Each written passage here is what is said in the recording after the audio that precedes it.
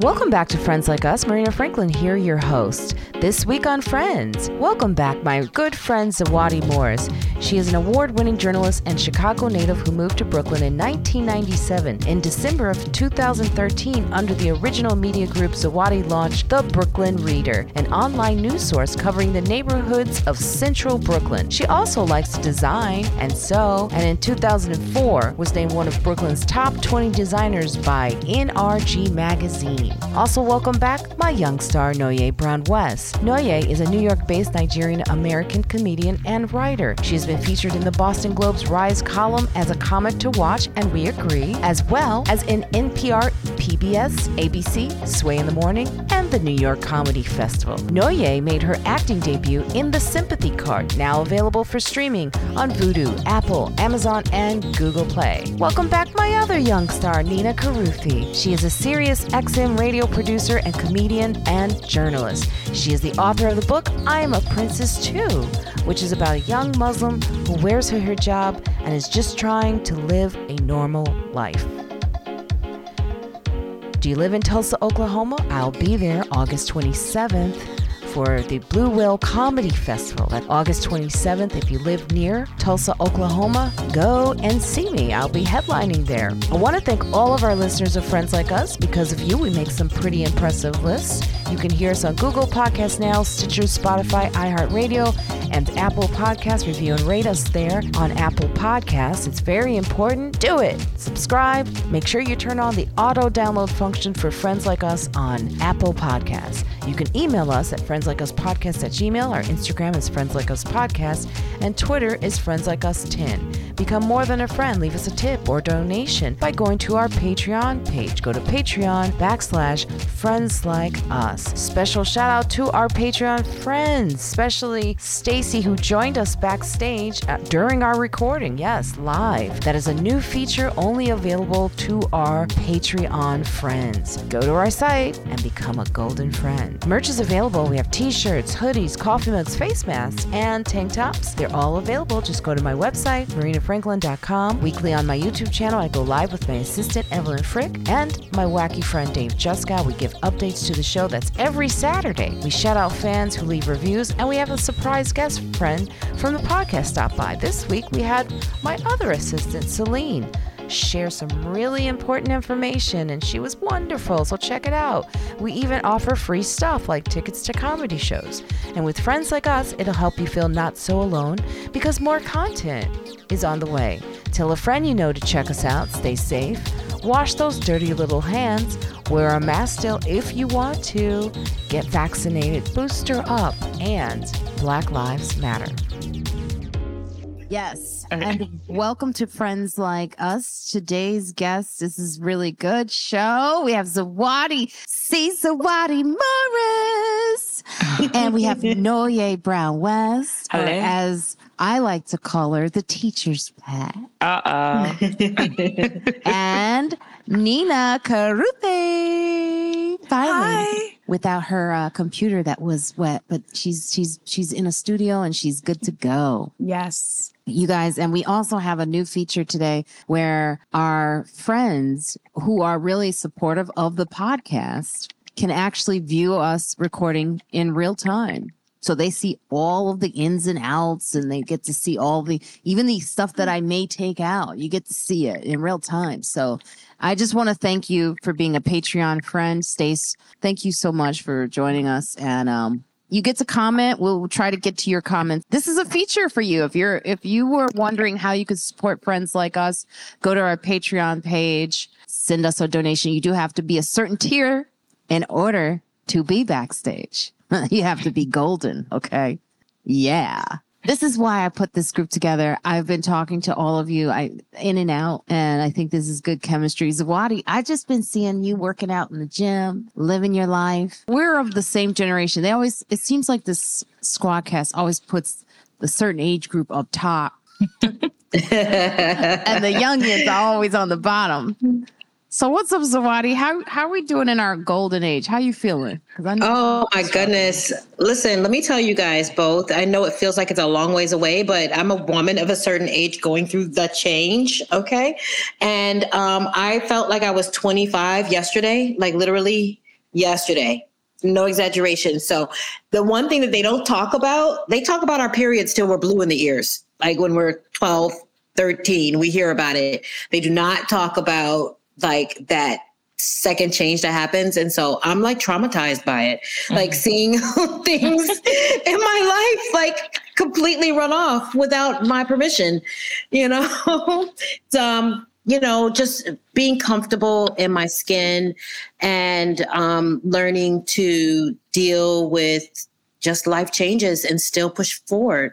You know, that's what I'm doing. You know, don't have, you know, Maureen, I don't have the same energy that I usually, you know, I pop up in the mornings at 4:30 and run to the gym and have so much on my plate. And these days I'm like, 4:30 though. Ooh.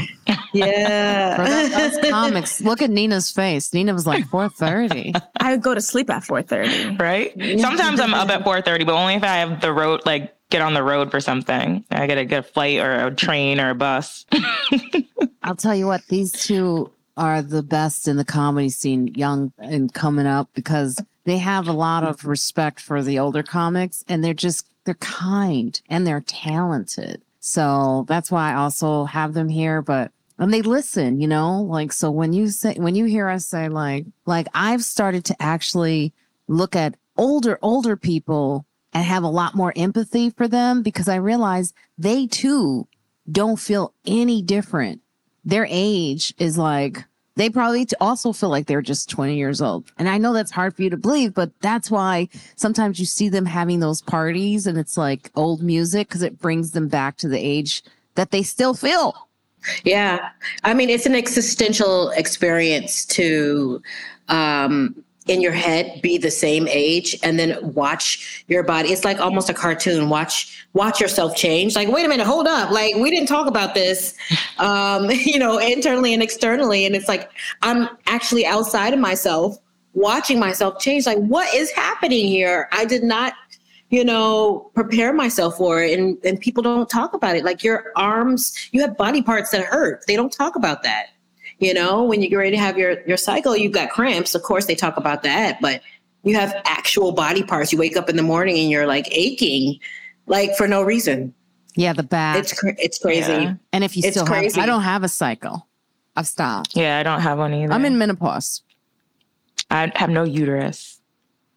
Oh, that's right. That's Yeah. So, you know, so you might have gone through, if you had a hysterectomy, you might have gone through. I did. An early, you know, I went through a medically induced menopause that then I had to go through a second puberty after because I kept my ovaries. So they like turned my ovaries off to shrink my uterus because they wanted to take it in one piece. And it was huge. It was like very swollen with fibroids and endo. So to shrink my uterus, they gave me the drugs that induce a menopause. So I had it for like, oh man, Marina, we met around that time, I think. I had it for maybe a month and a half before the surgery. And then maybe a month and a half after the surgery, I had like a second puberty. My butt got bigger, boobs got bigger. It was weird because my ovaries were working again. And I had pimples. But yeah. Wow. What is the drug they gave you? Do you know? It was, I don't remember. Remedex? I don't remember what the drug was called, but it's definitely on my file somewhere. I'll look it up and I'll tell you what it was. But yeah, it was to shrink. What they were trying to do is to shrink the uterus to as small as they could get it to take it all out in one piece. Yeah.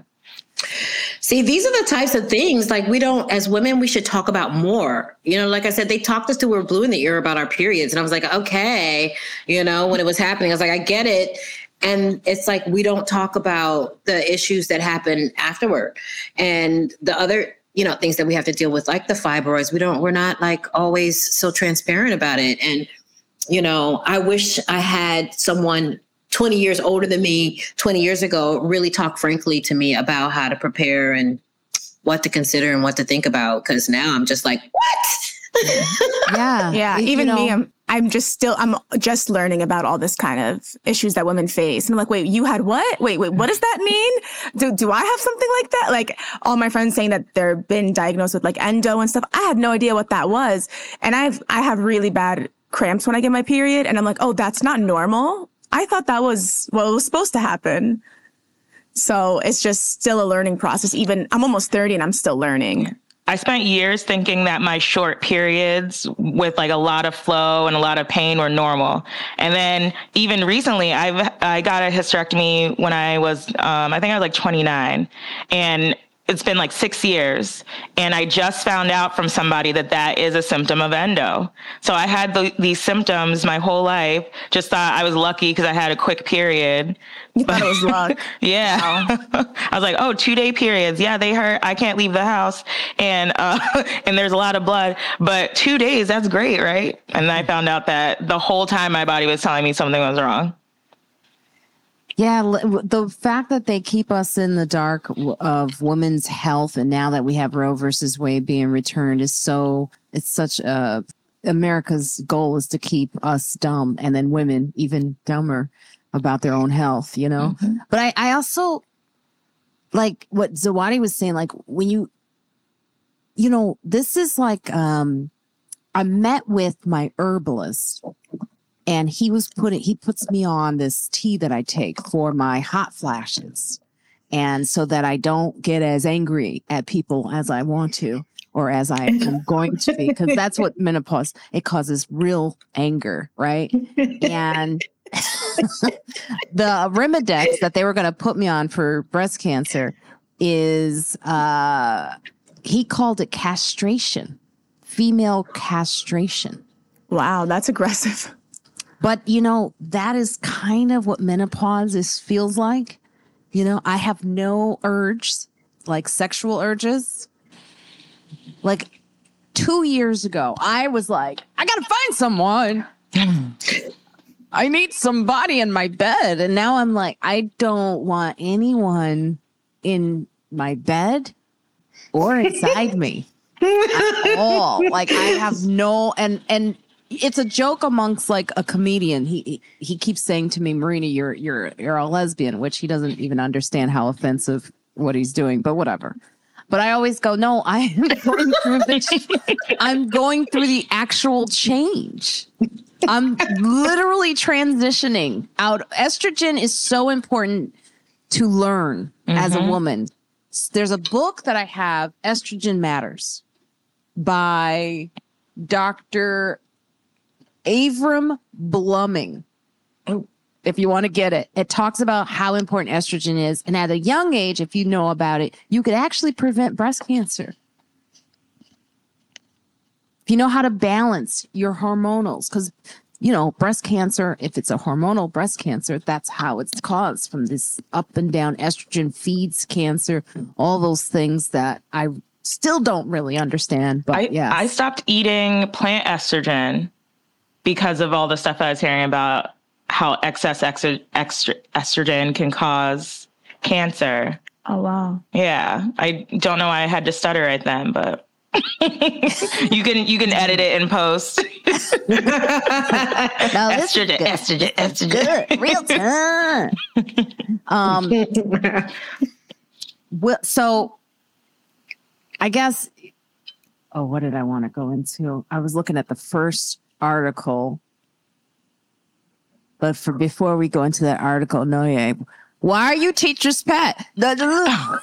So we do stock class with my uncle every Sunday. Now you've had experience with stock longer than me. Yes. Yesterday he kept giving Noye brownie points. It was annoying. I was like, I'm doing pretty good too. Yeah, no, you were asking like very good questions about. So here's the difference between you and I, though. You ask the questions that someone who has a big budget for stocks will ask. And I ask the questions that a poor person who like has like maybe $100 to put in would ask. But it is funny that he does give examples of like, if you put in $10,000 during 10 years ago, you'd be I'm like, Uncle Buzz, give us an example of how much we're actually putting in. We're not putting in $10,000, $20,000 into Apple. Yeah. We need like, what can I do with $50? Exactly. How can I triple $50? Now there is a Is little this trick. your uncle? Is it, or are you just calling him uncle? How come you didn't invite me to the stock market? I'll invite talk? you. You're welcome. You're welcome to come. We do it randomly this Sunday. You're definitely welcome. We've had Kyle Grooms there, Mark Theobald. Everyone's welcome. You're welcome. Can your Nina. uncle give us a reverse on how can we unlose all our money in crypto? Oh my goodness. Oh no, did that happen to you? A little bit. No. Just really? a little bit. Yeah. Oh, Marina, me we too. should have been protecting them. So Oh, no. I would say if you haven't sold it, don't. Right when you Yeah. say just Hold it now if you haven't sold it yet. I mean, I already lost so much. What's the point of getting back a little Yeah. bit? Exactly. Yeah, I'm just so hold it. sorry. I'm still like, Yeah. I'm in the mind frame that like I lost that money. So let's say in a year or two, it magically comes back up. I'll be like, oh, okay, this is nice. Yeah. Yes, that's what can happen. But Noye, tell them what they can do to protect themselves. Oh, okay. So if you see something that you've invested in, and not just crypto, but stocks, mutual funds, if it falls more than 4%, get out of there. And I know that you probably always heard sell high, buy low, but there are indicators that you need to leave because it's probably going to fall further. And if it drops more than 4%, then that's usually an indicator. So that's one. You know, the thing about crypto, though, is the stock market moves more steadily up and down. Crypto has like, it looks like this from day to day. So it's like 4% is usually like 20% in one day. So it's like, it's hard to really gauge. It's so volatile. The volatility of crypto is crazy. And that's why you can put stops on there. You can do that with crypto too. So you can automatically set it where if it drops more than 4%, it will sell it for you. Or you can set it to whatever you want. You can even do, Marina, you were saying you're going to do 1% on something. And it sounds like crypto would be a good thing to do 1% on even. Since you're losing so much. I'll Google like Ethereum price prediction and everyone's like, at the end of 2022, it's going to be this much money. I'm like, I'm getting my money back. These bloggers know what they're talking about. Well, if you just stay in. Just I mean, it's such a loss right now. It's such a loss. There's no point. You might as well just stay in if it's, because what I did lose a lot of money on is Forex. I don't even know what that is. Yeah, Forex is like the buying other countries' currency and then selling when the thing goes up and down. Because America, the dollar is the strongest right now, so you must have lost a lot on that. Oh, I didn't lose that much because I only played with a little bit of money because I didn't really know how to do it. I was kind of just messing around. And then one day I made like $600 and the next day I was like, I'm done. I don't know enough about this to be like just gambling. It was like a slot machine for me. So Marina, we should tell them about the guides. What is it? I forget what they're called now. The lines that show you the moving averages. The 200. Yeah. There's a 200 average day moving line. It's like the 200-day moving average. Yeah. Average. And that is that's what you should look at for buying and for activity to see how it's acting. And then there's a floor where you could see kind of like that's the red line, right? Yeah, that's the red line. So if it dips below that, that's a sign that it's not coming back up for a while. But if it goes above the moving average, that's a sign that it's going up. And you can look at that for crypto too. So while you're holding, you can look at, what the predictions are for the coming week, at least. What's that? Is that an independent graph or something? Is it an app? This is another new feature on this. You can share now on there? Yeah, look at this. You see that? Oh, cool. This is just like our classes. So, I didn't want to. Oh, that's a screenshot. Oh. Same wig. Look at me. I don't know how to get out of this. How do I? Oh, no. Is that a video? Guys? I can see you. I will never do this again. Uh-oh. There should be a button for stop sharing. There we go. Stop sharing. There we go. That was you on the day I found that recording, Noye. You did have a different wig on. That's hilarious. Yeah. But there are charts like TC2000 or Big Charts. Yeah, Big Time Charts or bigcharts.marketwatch.com is the one I use. And putting a trailing stop is a smart way of, if it's earning, let's say it's going up. Let's say your crypto starts to go up again, right, Nina? Yes. If it goes up, put a trailing stop so that you can if make it goes some back down, it'll just. You want to follow the gain of it all the way up as it goes up, and then when it starts to drop down a little bit, you're out, and then you made your money. You know, so there's ways to oh, poor thing. Yeah, did you see him? He's crawling on the ground. So you can come say hi if you want. It's highly contagious. I know. He's gonna. Oh, you poor thing. This Someone will has be COVID? interesting to find. My husband has COVID. And last time I had it, I gave it to him. So I'm just like, oh no. But I've been away for 4 days. And the first 4 days are the most contagious. So hopefully I avoided, but we'll see. I got COVID in Morocco last month. It was terrible. Oh my God. I was quarantined in a hotel. It was miserable.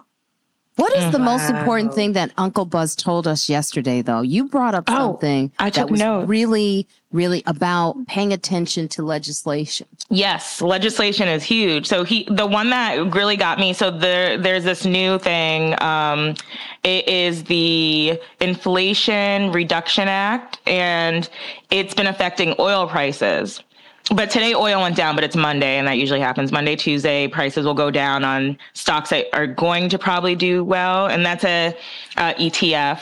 So that's a different type of stock too. But he was saying that you have to pay attention to the healthcare budgets, the federal healthcare budgets every year, because then you'll see exactly where they're putting their money and wherever they put their money. Like they put their money into dialysis, he said, in 2008.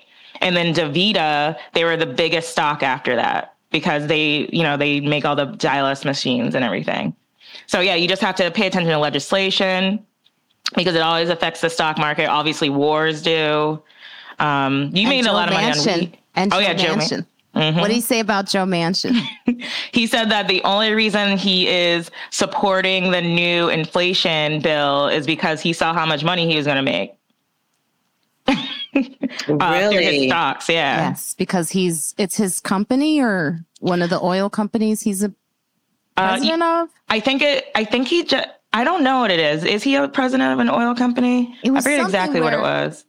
So like in Obamacare, Republicans made a lot of money while they were fighting Obamacare. They were mouth talking, but if you look at what they own and where they made tons of money. It's really interesting how much you have to pay attention to legislation because that's where people start making their money off the stocks. I had no idea. All this was really super important. Oh, I remember exactly what he said now, Marina. It was that Joe Manchin, he gets his biggest donations from oil companies. And in this Inflation Reduction Act, although it has big climate change legislation, it also is allowing oil companies more freedom. It's giving them more freedom. Devil's so he saw that.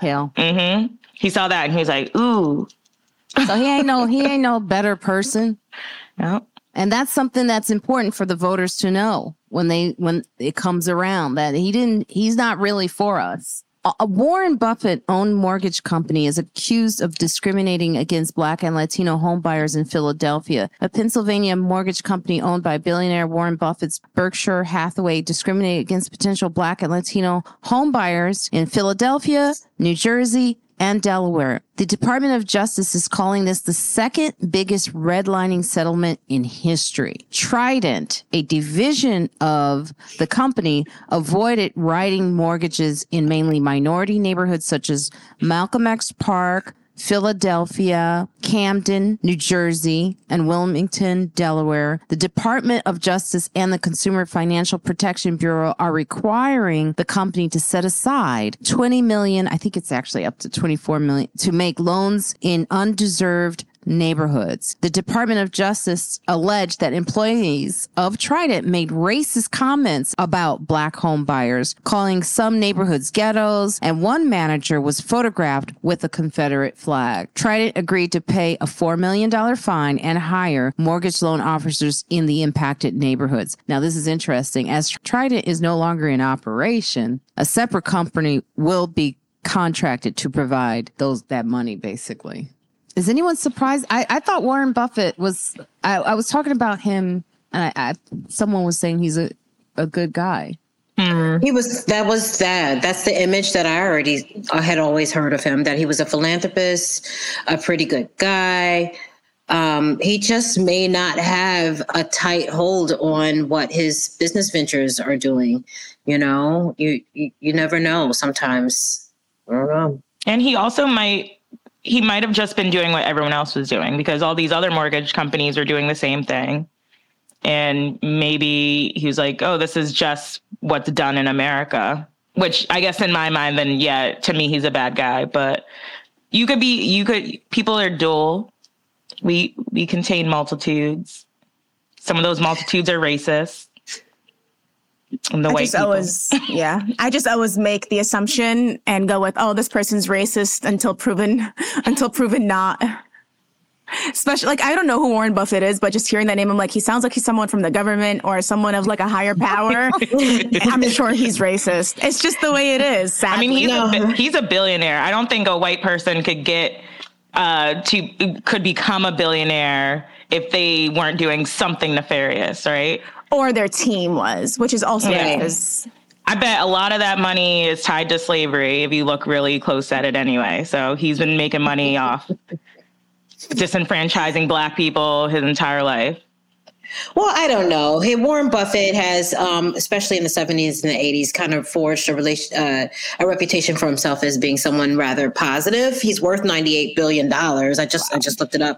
So he is definitely a multi-billionaire, but he's like a real estate investor. And there's no way, I think you were alluding to it, there's no way that you get to the point where you're making that amount of money and something or one of your business ventures is not doing something, crazy, underhanded. I mean, because the money is tied to the most underhanded people and things. And if his business holdings are trying to make money, they're going to be doing things to cut certain people out. But he's always had a pretty decent reputation for his giving. Wasn't he the one who said he was shocked that his employees were paying more taxes than he was? That was him. Oh, that's right. Yeah. That was him. Mm-hmm. Yeah, I don't know that I could even have $1 billion. And if I was putting it into investments, wouldn't have a crooked, advisor somewhere or someone working for me or stealing money, So I'm not making excuses for him, but it's like 98 billion. Come on. He's probably got a couple of people doing some under the table stuff or, dirty stuff. But it's important that they call it out because he needs to be made aware. Yeah, and that they also give that money back. Yes. And here's Absolutely. the thing. I don't know if you're looking for homes. I've been looking for ownership for the past 2 years. I'm glad I didn't do it during the pandemic because that would have been an emotional buy. Look at my I'm so proud of myself. But the thing is that Writers Guild, which is at some point, Noye, Nina, you both will be a member of. They offer courses about home ownership with, and we had one recently with, I think it's the West Fargo Bank. Wells Fargo? Wells Fargo. Yeah. Wells Fargo. And I asked that question about loans and discrimination with people of color and what is their history. And, did they stumble? They did something to my parents, actually, with their mortgage on the first house my parents bought in America. So I'm very familiar with how discriminatory Wells Fargo is. They said they had some hiccups. Mm-hmm. That was their response. Was it a hiccup? But it's just, Nina, do you ever experience, I know you're still of color though. Yeah. But you come from very wealthy. My parents aren't wealthy. But sorry for that. My sister is wealthy because she married a rich guy. She did it right. No, I'm just kidding. She bought a home and then a week later had massive flooding because of the rain. But wearing a hijab is always like, you never know if people are giving you the side eye or what they're thinking but I mean, people are just inherently racist, especially when it comes to the Black community. Like, I know a lot of homeowners, they don't rent out to anyone who's on like Section 8 or because they're just assuming that the people are of color or like ghetto or poor. And I know a lot of, one of my friends, she's a single mom. She's on Section 8 and she's been looking for a new apartment. And so many landlords, when she applies for like an application, they're like, oh, we don't take Section 8 people, which I think is very fucked up because not everyone on Section 8 is like a drug addict or whatever kind of myth is behind it. Some of them are single moms. Some of them are people who fell on hard times. There's a lot of reasons for people to be on Section 8. So, it's also illegal, I think, in New Jersey to reject someone because they're on Section 8. But then it's like, you can't really prove that that's the reason why they didn't give it to you. They could just make up any reason they want. So it's like a unwinnable war. And there are percentages that cities have to meet for Section 8 housing.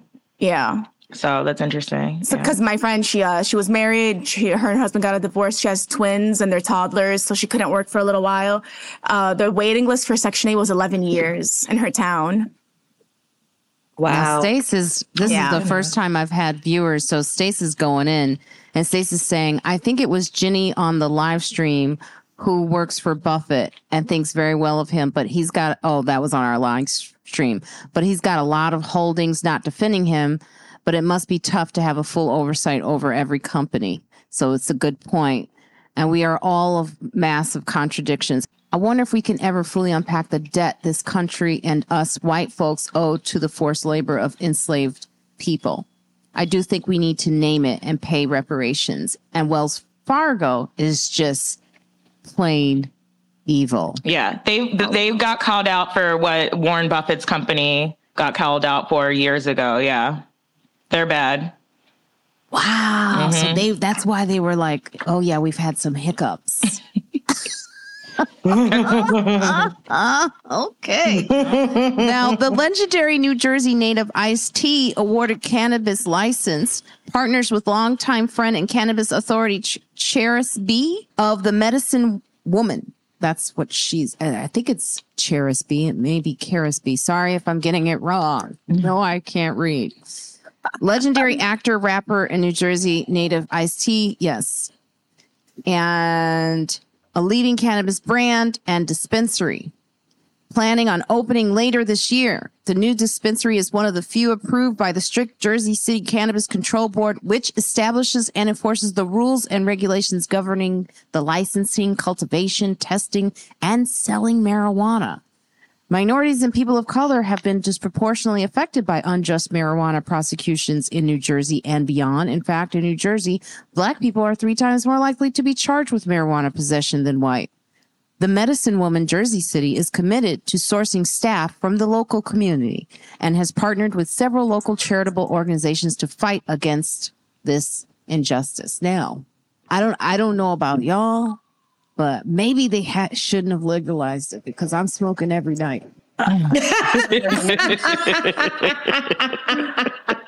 I am going to be honest with you and say look, it puts me to sleep.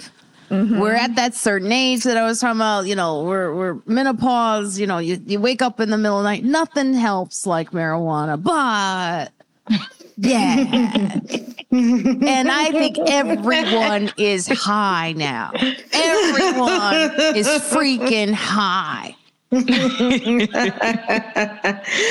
is that a terrible thing? No, it's good.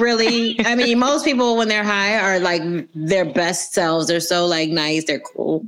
They're chill. They're introspective. They're thinking all deep and shit. So, I mean, it's so funny because I never was a huge smoker, puffer of marijuana. And so with them legalizing it didn't change anything for me at all.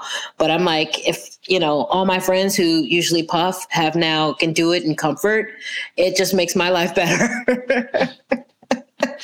I mean, is there really a but Are you finding like the next day, are you feeling foggy or are you forgetting stuff? Okay. So like during the pandemic, which was like my Vietnam, I was smoking all the time. Like, Oh my God.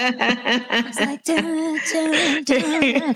Yeah. But, you know, like, but look, here's the thing. Like I had plans. I have this pile. I have like 3 piles over here to the right. I could show you the problem areas and you could probably see like even above this refrigerator. That's a problem area. I often think to myself, get it done. Do it tonight.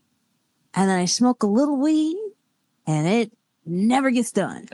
So for 2 years, there's things, these plans that I had, you know, it's just, you think you're going to get something done when you smoke. You don't.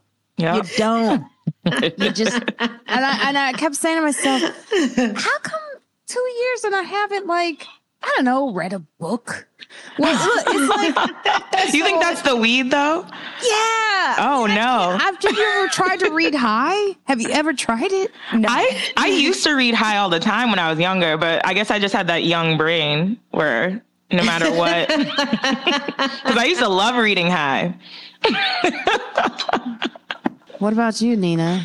I just recently started smoking. I only started smoking the beginning of COVID. That was the first time I ever got high. And I was like, oh, this is nice. But also because I work out so much, I try not to smoke too much just because of my lungs. Right. So I'm kind of like in that constant battle between like, oh, I'll be fine. I'll take a couple hits. And then the next day I'm running and I'm like, fuck, I need to quit smoking. Do you live in New York? I live in New Jersey. Oh, okay. Oh, that's close enough. Every day. Yeah. So one of the payments we get here as young comics, loads of edibles. I have an entire drawer in my fridge, just piles of edibles. So we can hook you up so you don't get the black lung. That's what I was saying. I'd rather just eat an edible than smoke because even though I don't smoke that much where I feel like it's going to affect my workout the next day because I'm taking 2-3 hits, but it's just kind of like a mental thing. I'm like, I smoked last night. That's why I'm tired. Or in reality, I'm just lazy and out of shape. Maybe a little bit of both. I don't know. I have to be honest with you, Nina. Young Marina, well, maybe like 5 years ago, Marina, who could run, and I used to run like long distance. I can't anymore because my knees are done. But I smoked weed before running, like 5 miles a day. Mm-hmm. That's why I loved running because I knew I would get high before I run. I was like, this is going to be a fun. Yeah. And look, it's the type of, you got to have a certain type. It's got to be sativa. You can't be smoking like indica. I did that one time and I was like, this is a hard run today. But sativa you can run on with no problems. You can, and it's a fun run and you're looking around. You're like, look at the world. This is great. I'm going to try that. I'm going to see how I do. Maybe if you change, like, because if I enjoy running and doing my sprints, I'll be perfect. I can't wait till they make psilocybin legal too. That's like the mushrooms and stuff. Because that's the one to try mushrooms. That helps me with pain. I have to use that for pain. And for legal reasons, I don't. But yeah, it's very good for pain. And I feel like that should be legalized also. Yeah. I have like this chronic jaw pain that I get. It's my own fault. It's like something that I let go for too long. And when they finally did the root canal, they're like, ooh, you messed yourself up. No. Anyway, so I have chronic jaw pain and the mushrooms are the only thing that works on me. Weed doesn't work, nothing, just the mushrooms. Wow. So yeah. And now it's gotten to the point where I don't really get the psychedelic effect. It's just pain relief and I'm able to, write and do what I'm supposed to do. So. And Stace is saying studies show consummation. Oof, that's different. Studies show consumption of small amounts of sativa before exercise actually enhance performance. Wow. Oh, we can like Stace's comments. I'm gonna like all of them. But Stace is also saying that their wife and they regularly take psilocybin because it's decriminalized in Denver. Oh, Denver is a great place. It's a great. Yes, for for smoking. Yes, for smoking. Sorry, right. Let's be clear. Right. I did speak too soon and too. I got the best weed from there, though. I will. I that stuff was amazing. Now let's go to something that we all know that will not leave the news cycle. Oh, I know what it is already. Will Smith, the slap that was heard around the world. Will Smith's post an emotional apology to his Instagram and YouTube pages expressing his remorse regarding the Oscar slap incident. The actor caused controversy at this year's ceremony when he slapped comedian Chris Rock on stage for making a joke about his wife, Jada Pinkett Smith. The video shows Smith answering questions about the incident and apologizing to Rock, who is not ready to talk to Smith just yet. He also apologizes to Rock's mother and expresses remorse for damaging his relationship with Rock's brother, Tony. Yeah. Smith, oh, really? Smith, wait, with Tony? Yeah, they were friends. They were very good friends, I guess, he said in the apology. Oh, I didn't know that. Yeah. And now you won't talk to him. It was kind of funny how everyone was like, who's Tony? For a while, there was a little bit, they were like, I didn't know his brother did comedy. And Tony's been around forever. Yeah. Tony's like a really good friend, you know, he's been around and everyone's like, oh. And then they started watching his stand-up. They're like, oh, he's funny. Smith emphasized that he does not believe that his actions were the correct way to behave in that situation and that Jada has nothing to do with his decision. How about that? How everyone was blaming Jada. Yeah, that was crazy. That for a second. I mean, well, she's a Black woman, so that makes sense. We get blamed for everything. I got to say, the thing that stood out to me, he was like, Chris won't answer my calls or my messages when I try and reach out. And I was like, to be fair, Will, last time you reached out to him, you hit him. So I don't know if he's ever going to. That was a bad joke, guys. Stand by it. Okay, yeah, that was a great joke.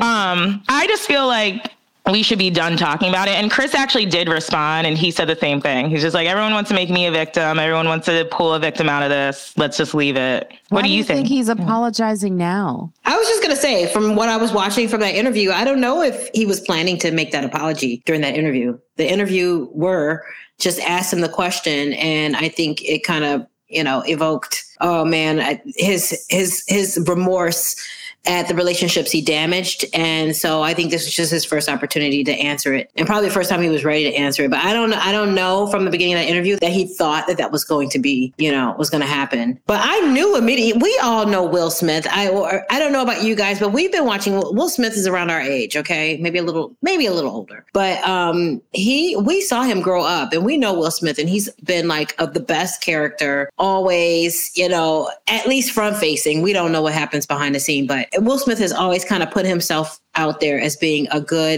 just a good Black dude who's talented. I knew immediately he was going to have remorse and regret what he did. Yeah. I knew it. And I felt bad for Will, because I'm like, that's out of his character. And I think that's why a lot of people started blaming Jada too, is because it was so out of Will's character. And I'm not saying that I blame Jada. I don't know really the layers of anything, what caused him to do that. But, it was so out of Will's character to react like that. He also apologized like the very next day. Like, I think he wrote something on his Instagram or a story. So he's been talking about it. It wasn't like he kind of just disappeared and then now it's like a breaking news thing. He's been like talking about and apologizing and whatnot. I've been a huge fan of him for a long time. I had 2 variety shows that I did at Harvard University. Will Smith, the comedy variety show. That's right. Yeah. So I'm a mega fan. And I will say in that moment, I was just like, is everyone forgetting that the punchline of several jokes in Fresh Prince was him slapping people? It's like, that was every episode. That was every episode. Oh my God. I didn't even think of that, but you're right. He did used to slap all the time. So honestly, I feel like that had to come from somewhere, right? And maybe that is just how he handles things. And he just forgot he was at the Oscars. I really just saw someone who forgot where they were and reacted how they would have maybe reacted. And even in the apology, I might be reading too much into this because I'm obsessed with Will Smith. But even in the apology, there was a part where he said, people don't understand all the layers there is to this with me and Chris. So there has to be something else that a lot of people don't know about. Well, It's all out, Chris was joking about Jada years ago. They brought that up. That is not a new joke, apparently, that he teases her. But I think this is a bigger thing of just whether or not America or in general, this world that we're in can accept just forgiveness, like where we are with forgiveness. And I find that the younger generation is really not forgiving unless it's Chris Brown. I don't understand how he still has fans, but apparently that's true. That's true. You know, where are we with an apology, and where are we with this is a public instance, but like if people were to really look at their lives and things that they've done, like everyone's acting so like I'm perfect and I haven't done anything in my life that I need to apologize for. And that's where my attention goes to when I think of this, and when I think of all of entertainers, and when the public is asking for them to apologize, how we crucify them in the apology. We don't give them a chance. We scrutinize the apology. We say, was that a good enough apology? I don't think it was, didn't feel right. Stace, what you got? Oh, she's still talking about cannabis. Can I just say, has Stacey always been a part of this podcast? No. Mm-mm. I love this edition. It reminds me of, because you know what? If you ever listen to Karen Hunter show or any of these satellite radio shows, what's the first one that he started out racist, but now he's not? What's his name? Tall guy with the long hair. Howard Stern? Howard Stern. Yeah, even Howard Stern. He's not racist anymore. I feel like he got old. The line. Yeah, Howard Stern was racist. Oh, yes. Yeah. Oh, yeah. Oh, wow. I mean, I'm not surprised. I just didn't know. Yeah, but now he's almost like too old to be racist. Like he doesn't care anymore. Like, and he sees things from a different perspective now that he's on the kind of the other side of the timeline. So it's like he's changed, but he also had that sidekick that he often kind of threw things to. And, Dawn, was her name Dawn, I think? Yes. Yeah. Yes. Was it the black woman? Yes. Yeah. Yes. And I love this, Marina, because it's cool to have somebody who's like listening to us and doing a little like giving feedback and doing a little research. It's a great addition. I like it. And she's white. See? But you know what? That also helps too, because you get like, it's a good balance. Yeah. Yes. It's always good when you can't tell if somebody's white by what they're saying, though. Because I couldn't tell. Sorry, Stace, I put you out there. She's saying that he's also misogynistic. But I think this thing of apology is important because it is like, I do want to see whether or not Chris can accept, or at some point, if they will. I think it's important to see the forgiveness right now for everybody, so we can move on and not talk about it anymore. Yeah. More importantly, and people do make mistakes, and people do slap when they're angry, out of control. I don't know. There's been several times in my menopausal rage where I'm sure, like, I rage. And what you said, Marina, about the moving on, and what you said about Chris Brown, I think the reason why the younger generation is, I mean, my generation and younger, they have a short-term memory. So the thing with Chris Brown is he just powers through everything and just continues like nothing is happening. That's why people forget. If Will Smith kind of just like did his thing, in a few months, people would have forgotten by now. But because he's still talking about it and apologizing, and that's why it's still lingering. Whereas like Chris Brown's like, all right, I have a concert tomorrow, who's coming? And just acts like nothing is going on. Yeah. People forget. Although he is banned from performing in England. They don't let him in. Because Rihanna was, or where is she from? Barbados was part of the Commonwealth when he did that to her. So he was banned from performing in England. And WizKid brought him on stage and it was a whole thing.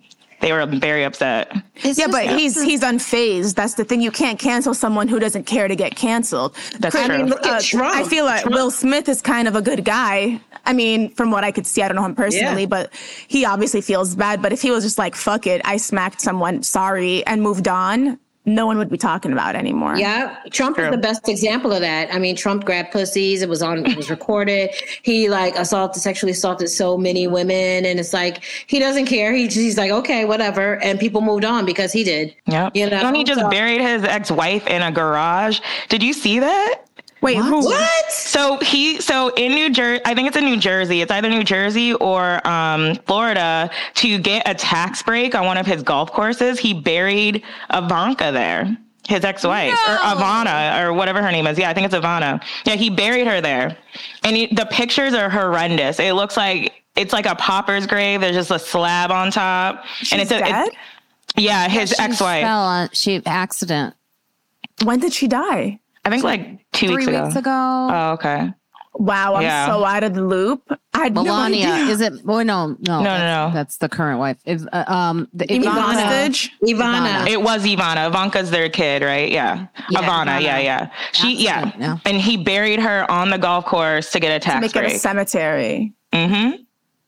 That's wild. See, that's something that somebody who has no empathy would do. That's someone he's not introspective. He doesn't care what he does. You're completely right. Meanwhile, Will Smith, oh no, I slapped somebody. Help. I'm going to talk about it You do for an need to entire know year. how fast the news cycle moves on. And since I've started the podcast, I've even noticed like this topic that we're talking about, by the way, won't even be in, you give it like a week and people move on. Mm-hmm. So make your apology faster next time or make it better next time. It's even like that with comedy. Like something happens today and you write a bomb joke. You can't only do it for like 3 days. That's true. That's true.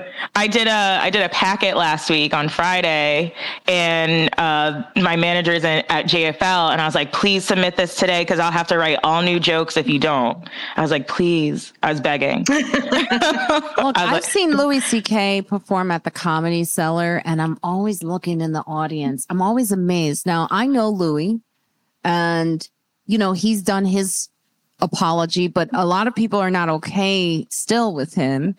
They don't feel like the apology is, in their view, a good apology. And he's performing and he's not really I've noticed he just keeps performing, but people are still really holding on to it. Why with Louis, do you think? I think he was one of the people who had a really bad apology, right? Remember that time period where everybody was being called out, like even Mario Batali, and they all had these like really, I'm sorry if you felt like that or you felt that way apologies where you could tell that they weren't actually sorry. Mario Batali gave a cinnamon roll recipe at the end of his apology. Do you remember that? Wait, no. Yes. Are you serious? I'm serious. Yes. He was like, oh, I guess like I'm not supposed to grope people. Anyway, here's some cinnamon rolls. I'm not kidding. I'm not kidding. Wow. Yeah. And Louis like kind of followed the same thing. It's like, he's just like, oh, I'm sorry if you felt bad about what I did. Anyway, and I think he told like a joke in it.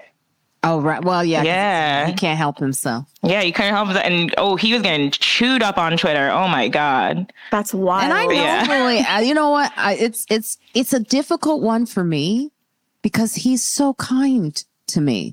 And I know that's not like, I hate when people say to me, well, they were always nice to me. I hate when people say that. So I try not to say it. But I do wonder, like, I don't know his personal journey of forgiveness within himself. I don't know it. And I don't know if it's any of my business, quite honestly. But I do know we do have to move on, I guess. What punishment do we feel like he hasn't got enough punishment?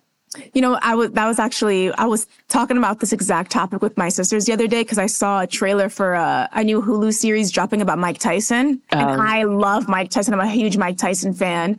But then I look back at his past. Robin Givens. He's said and done. He's been convicted of rape. It wasn't like allegations. And then I'm like, no one cares. No, they did back then. I remember as a kid, people did care back then. But he was just so wildly famous that it almost like canceled it out. But he did lose like endorsements and things like that. But yeah, people don't. Robin Givens actually came out and was just like, why do I keep having to see him everywhere? Because, he's retired from the sport that made him famous. Why is he still everywhere? Why does he have a biopic? Like, she was very upset by it. because that's the wife that he really abused, like violently abused. Is he the one is she the one he went to prison for? Or was I that think so. I think she's the one that he went to prison for. Or the girl in Indianapolis at the Black Expo, I think. Oh, is that the prison one? I think so. I'm not sure. Maybe Stace, you can chime in. But also myself, I'm like, I love Mike Tyson. Why don't I care that he's a rapist? Wait, what do you love? What do you love about Mike Tyson, though? Are you a big boxing fan? Yeah. Oh, okay. I also box. I'm prepping for a fight, actually. Wow. So art from the artist. That's what it is. Excuse me? Are you based in Brooklyn? No. But I'm in Brooklyn right now. The studio's in Brooklyn. Okay. I was like, I'm going to do a story on you. She's boxing, comedian. Yeah. She's got a hijab. I'm like, Marina saw me last week. I was kind of... I boxed too. I was recovering from a concussion. Yeah, you were. Whoa, what? Yeah, and I have 2 hairline fractures in ribs 6 and 7. Wait, where do you live? I live half Jersey, half Brooklyn. Okay. Yeah. Half Brooklyn. We need to talk about that. Because I train in New York. So I stay at my friend's place for like a couple of days a week if I'm sparring, like 3 days. I don't want to travel too much, so I'll just crash. So do you train in Brooklyn as well? I train in Manhattan. Oh, okay. He wants to do an article on you. I was trying to make something of it. Yeah, you got to be a Brooklynite though. Manhattan is not too far. You guys don't know who you. This is Zawadi Morris, president of the Brooklyn Reader. President. Wow. So how long do you have to wait between fights? Because you can't go out there like this right now, right? Because you have the fractures. Well, they were telling me that it's going to take 6 weeks for my ribs to heal. It's been 2. Okay. I'm still sparring, but it's much lighter.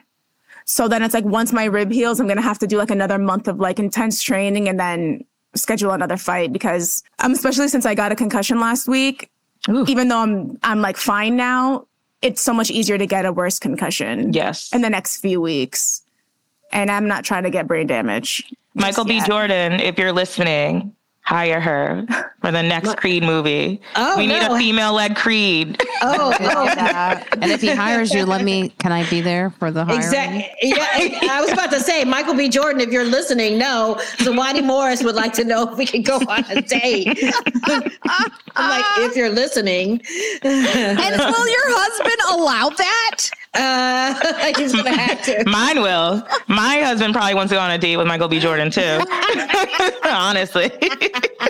Now, since we're talking about Zawadi's Brooklyn Reader, Sheila... We were not talking about that. How is it going with the Brooklyn Reader? Like, where are you? Because I love it. I pull articles from there all the time. Oh, good. I don't have a specific question, but it feels like it's like growing, and it is. It's the most important newspaper. And I feel like we need one. Like I kind of found one from Brooklyn Reader that's in Harlem. Which one is that? I forgot which one I pulled out. It was the Harlem something World or something from your Brooklyn Reader, but it's like a local version in Harlem. Yeah. So no, it's going well. It's growing really fast, rapidly. It's going through a growth spurt right now. So which I love. It did a nice little growth spurt during COVID 2020 and then slowed down a little bit in 2021. And now it's picked up again. It's kind of spiking up again in terms of traffic and, visitors, followers, social media, subscriptions and stuff. So it's doing really well. Yay. Black owned. Yes. So Sheila Rayam is taking the helm of Buffalo's daily newspaper as the city still grieves the racist supermarket massacre that shocked the city this year, just as its economy and population showed signs of recovering from decades of economic decline. She's the first Black journalist and the second woman to hold the position in the paper's 142-year history. Her appointment, in which she starts August 22nd, came months after the mass shooting at the Tops Friendly Market in a predominantly Black neighborhood of East Buffalo. An 18-year-old white supremacist killed 10 and injured 3 people, almost all of them Black. In her new role as executive editor, she plans to continue leading the paper to cover the city in its entirety. We're going to look at everything from food insecurity, which is part of the reason that this happened, by the way, because you have one grocery store that everyone could go to public safety, and to how residents are supporting each other. So she's looking forward to working with journalists who are passionate about serving their community and about telling great stories. I'm looking for that too. So I'm so glad I have you two on this call, and you too, Marina. I need writers of color. I'm having the hardest time I've had for the past almost 6 years. My managing editor is not of color. They've both been white women, and just to be fair, they've been excellent. They've been amazing choices in, given, what I had and what was going on with the business at the time. So I don't have any regrets. However, I'm looking for a new managing editor, and I'm having the hardest time. I've been working that role now for about 3.5 months on my own, because I've made a promise to myself that I would hire a person of color next time. Our managing editor has the most responsibility, learns a lot, it makes the most money of everybody that's on the staff there, even me, more than me. And so I feel like that role should be in the hands of a person of color, because our district, the area that we cover, or I should say the borough, is diverse and predominantly still of color.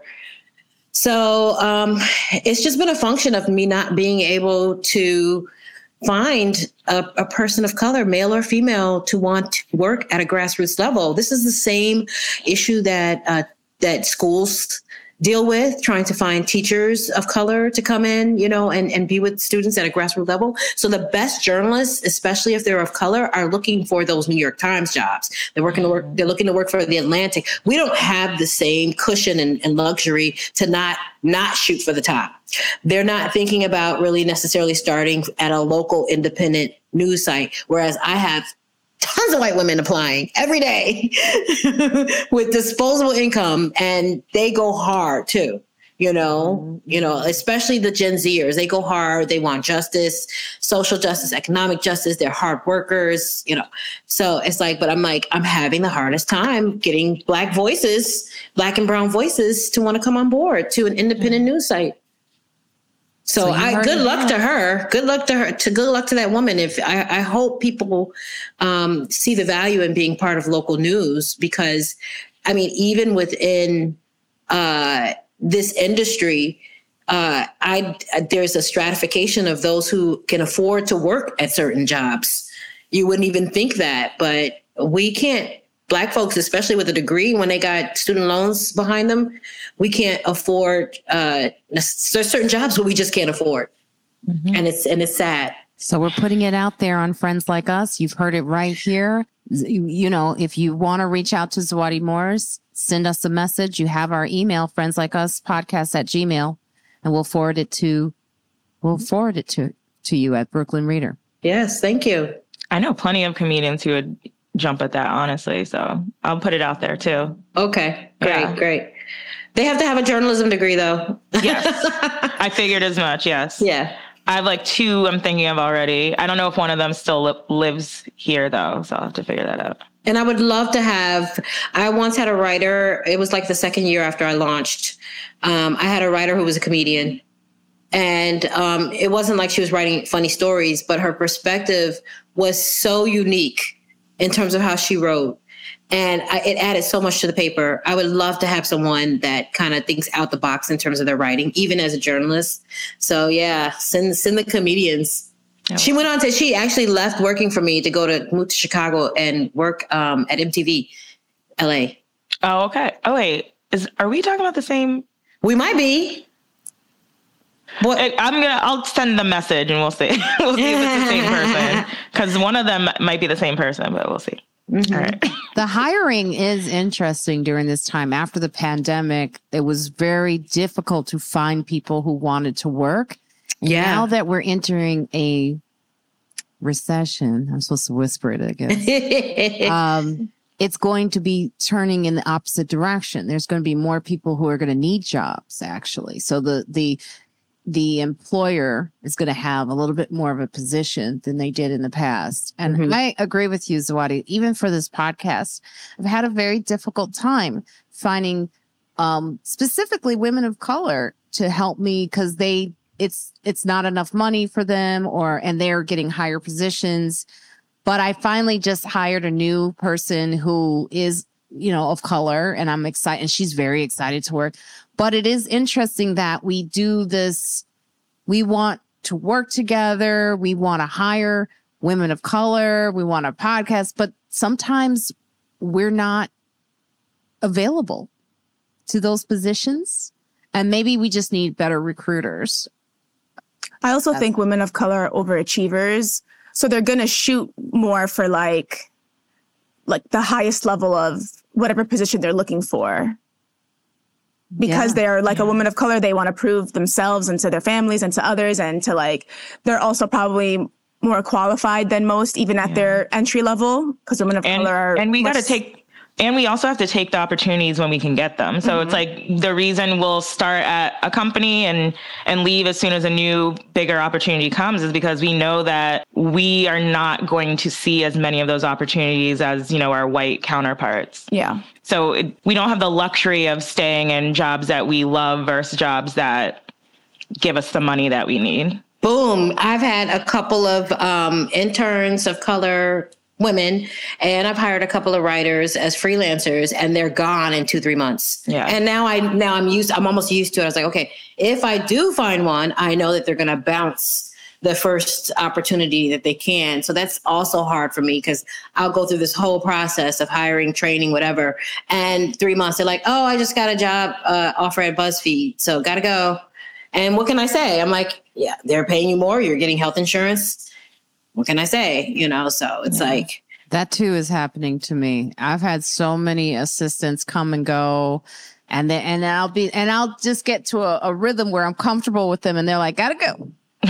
Yep. And I'm like, now I'm on Zoom again with another new person. Now Shakira is facing tax fraud. I just think it's interesting, and then I want to mention some passings, and then we'll get out. Shakira, Colombian pop singer Shakira, could face up to 8 years in prison in a case where Spanish prosecutors have accused her of tax fraud. Shakira faces 6 charges alleging she failed to pay the Spanish government nearly $15 million. Wow. Between 2012 and 2014, the prosecutors said they would also seek a fine of $24.5 million. What? Prosecutors charged Shakira with tax evasion in December of 2018, which was right before the pandemic, kind of as it was starting. We didn't know it, but it was there. Yeah. Within alleging the year. She failed to pay millions in taxes to Spanish government between 2012 and 2014. She ended up testifying before a judge in 2019, and she denied any wrongdoing. Her PR team claimed that she paid what she owed with interest immediately after her trial. However, despite all of this, the Spanish judge, he wants her ass. He's like, So now she listed, it does look like she's doing some evading because Shakira listed the Bahamas as her official residence for tax purposes during those years. But prosecutors say she was, in fact, living in Spain with her now ex-partner, Spanish soccer player Gerard Piqué, father of her 2 children. If she's convicted and they hand down a sentence, she's going to get 8 years and 2 months. Now, a judge can waive prison time for the first-time offender if they are sentenced to less than 2 years behind bars. And tax fraud case, Spanish prosecutors, but they want to seek 8 years. Can you see that? Shakira, wow. 8 years. It sounds like the government's trying to shake her down. Yeah. Or maybe even that judge, because I can't see them putting her in jail for 8 years. There'll be some plea deal where there's some money under the counter, under the table, a couple million here, a couple million there. That's why they're going high, going hard. It sounds like a ransom. It does. Sounds like a shakedown. It really does. It's also people like Shakira who are so rich and famous. I'm pretty sure she has a team that handles all this for her. But at the same time, it's like, where is the fine line between you should know what your team is up to and like hiring a team so you don't have to deal with this? Yeah. Yeah. So it's like, whose fault is it? Is it hers? Is it the team's? Or is it both? Yeah. It's kind of sad because I don't think again, I don't know Shakira, but I highly doubt she's like, don't pay taxes, fuck them. Yeah. And Probably even like if she some was chaos. like that, who cares? You know, nonviolent and offense. Honestly, I'm bored. They did this to Wesley Snipes. They did this to, there's a Chinese actress I love, Fan Bingbing. They did this to her. It's just like, But leave them alone. taxes pay for our bridges and our tunnels and our I know. health. And so you have to pay your share. But maybe she wasn't actually living in Spain because her husband was a famous footballer. He was probably barely in Spain because he was traveling probably 8 months out of the year. I believe her. Free Shakira. That's what I Team Shakira. Yeah. Well, Mary Alice. I don't know if you know Tony Winner for her so role in sad. Fences. I know, passes at 85. I was told not to use the word passing. Why? To use the word because it's She was sort of like light skinned. it's Is sort that of why? like softening that someone died. Oh, I thought. But I Did you always hear what I say- said? What'd you say? She's light skinned. Oh, no, not passing like that, like passed away. No, I know, but I was like, did someone like? I'm an idiot. Ignore what I it was a said. psychologist who told me that it's important when talking to children about death that you use the word die and not passed away so that you don't cushion it. I like using passing though. It feels better to me. Yeah. It feels more respectful too when you're talking about elderly people. Yeah. I feel like. You guys know you're young. Do you remember Mary Alice? Yeah, she wasn't she in The Matrix too? Yes. She played the Oracle. Yeah, I do remember. We're losing a lot of great people right now. We also lost Nichelle Nichelle, Nichols yeah. from Star Trek. And they're both from Chicago, by the way. So why did you know I that? didn't know that. Yeah, they I did both not. have strong roots in Chicago. You know, we Chicagoans, I'm telling you, we are a force in this world. Yeah, you really are. We really are. We're everywhere. And like where people don't even realize it, we're like holding things down everywhere. Yeah, I was thinking that. I was like, she first worked professionally as a singer and a dancer in Chicago at 14. Wow. That is Nichelle Nichols. Am I saying her name right? Yeah, Nichelle. Yeah, that's Yeah, right. and, Bill Russell too. We lost. And Bill Russell, NBA superstar and civil rights activist, passes at 88. And the family said, we hope each of us can find a new way to act or speak up with Bill's uncompromising, dignified, and always constructive commitment to principle. And that would be one last and lasting win for our beloved number 6. Yeah. And the last two, they were civil rights icons and activists too. Nichelle and Bill was I don't know. Mary Alice, was she? I mean, honestly, just being a famous Black person of that age, you were doing some activism, even if it's not in your obituary. Well, she was a teacher. Yeah. Before, but she found more. And I had an argument with, well, not an argument, but someone was trying to say that a show that I was working on or an idea that we were working on creating was not political. And I was like, we have a Black woman in it. Believe it, it's going to be political. It's always political. When I walk on stage, it's political. When Nina walks on stage, it's political, right, Nina? Unfortunately. You know, Nina, I want to ask you this question with the hijab. And, you know, I find like wearing the mask has made me understand more of what it must feel like. Because people, now that I still wear the mask, they often ask me or they freak out that I'm wearing the mask. Do you find the comparison? Yeah, a lot of people they just are full of questions. And I don't mind answering questions. People are curious and I don't know everything about everyone else's culture and religion. So I wouldn't expect everyone to know about mine. There's just too much out there. But there's like, there's a line between someone asking a question because they're curious and then just asking a question because they're fucking stupid or just like dumb things that it's like, why would you ask somebody that? Like, it's just unnecessary questions. Like, I always say that there's two types of feminists. They're usually white. It's like the one feminist where it's like, we accept you, do whatever you want kind of thing. Like, go girl. And then there's the white feminists that are like, we support you, do whatever you want, but you don't have to do that here in America kind of thing. Like, if you don't want to. Like, there's still that like passive aggressive undertone of like, you're being oppressed kind of thing. And then it's like everyone's like praising Billie Eilish because she was like, I want to dress modestly because I don't want people to look at me like an object. And everyone's like, yes, queen.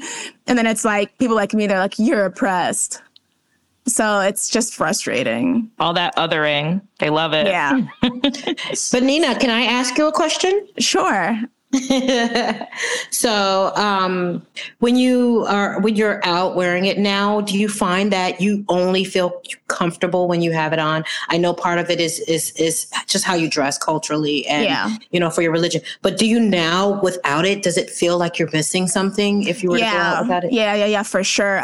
Because I don't like wear it at home or in front of like my friends and family when I'm home or I'm like my siblings' houses or stuff. But, my cousin actually just bought a big house and he has a pool, and the way his backyard is set up, it's like no one can see. So like I was going in and out of the house like wearing a bathing suit like outside, but even though no one could see me except my family, I was like I felt kind of like I just felt super I didn't feel weird. I felt like I was missing something. Like I just felt awkward.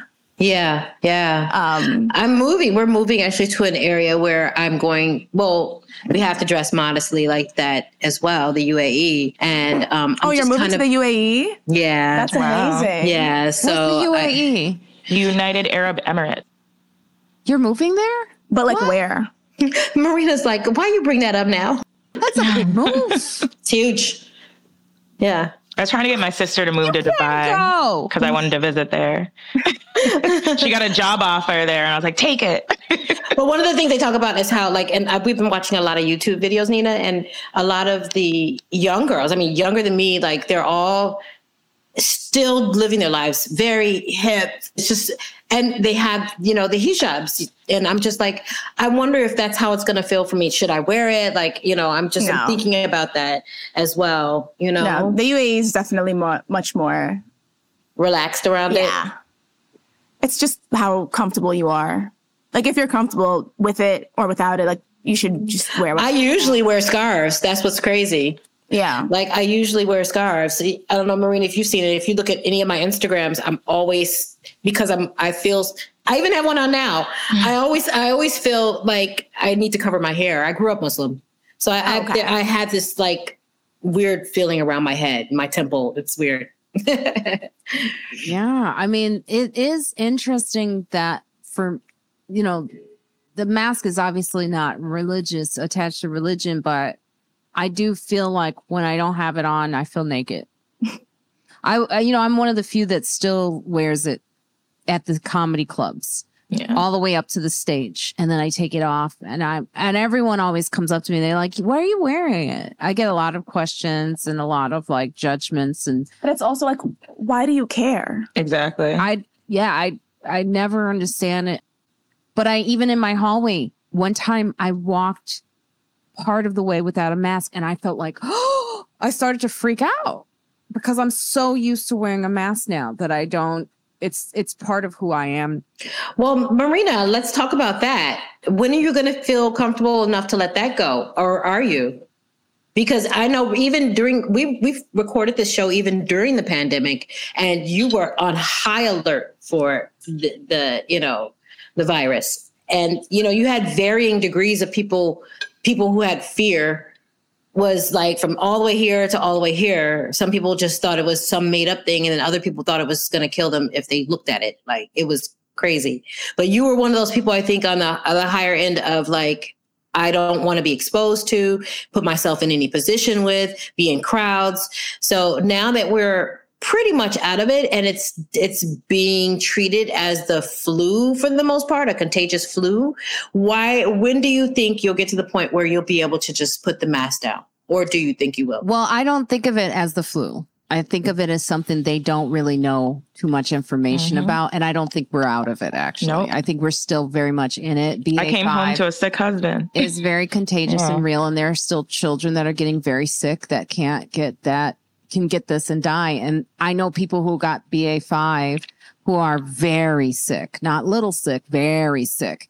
And really? So, yes. And also when I get sick, if I were to get sick, I lose money. I can't work.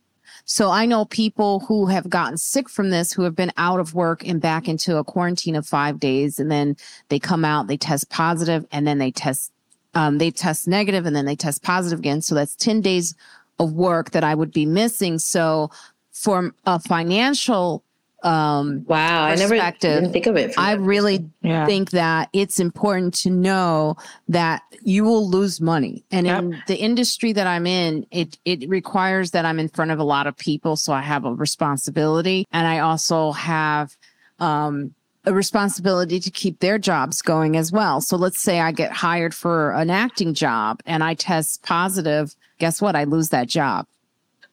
So it's a financial reason, and it's also a health reason. And then they have said that long COVID, they don't really know yet when long COVID can affect your lungs from getting this virus not once, but twice, or even once. So some people have lungs that look like cheddar cheese, or Swiss cheese, from long COVID, and it can develop over time. So as a person who's had the risk of dying from breast cancer, I understand that, your health and maintaining it is super important. And that time that I spent away from performing because I had to deal with my health was a difficult time. And I don't want to go through that again. So for me, when they offer a vaccine that is resistant to the variants, I'll feel a little bit better about taking off the mask. And I think they are working on that. We had Suba, who was on the show the last time, and she mentioned that they are really working on that. And I think by September, they should have. That's why Biden is like, you don't have to get this vaccine right now. Wait until September because we'll have a better one. Because they just don't know. Yeah. And that's science. And I'm patient for science. But while they're figuring it out, I will be wearing a mask. And I'll say this right now too, Marina, when I finally got COVID, because I was as cautious as you, when I finally got it in May, end of May, it financially ruined me because I had all the money I was going to make for June, I did not make. I was like ruined, like to the point where I had to get a grant just to pay my rent. It was so bad. Because we're in an industry where it's like, oh, all the stuff that I'm doing to make money it's this week and it's next week. And I was sick for those 2 weeks because I was testing positive for 14 days. So it was horrible. It was the worst time I could have possibly got it. Yeah. And I'm lucky because I don't have a family that I can bring it home to. I didn't realize how much easier it is for me that I'm single. Until I went home to visit my family. And I was like, these motherfuckers. Yeah. Shit, to your own family members. These motherfuckers is coming up in. The little girl was like sneezing in my face. I was like, get out of here. And I was like, it's hard with a family. You have to deal with so many more individuals. And so the pattern of my life right now is moving in a single space.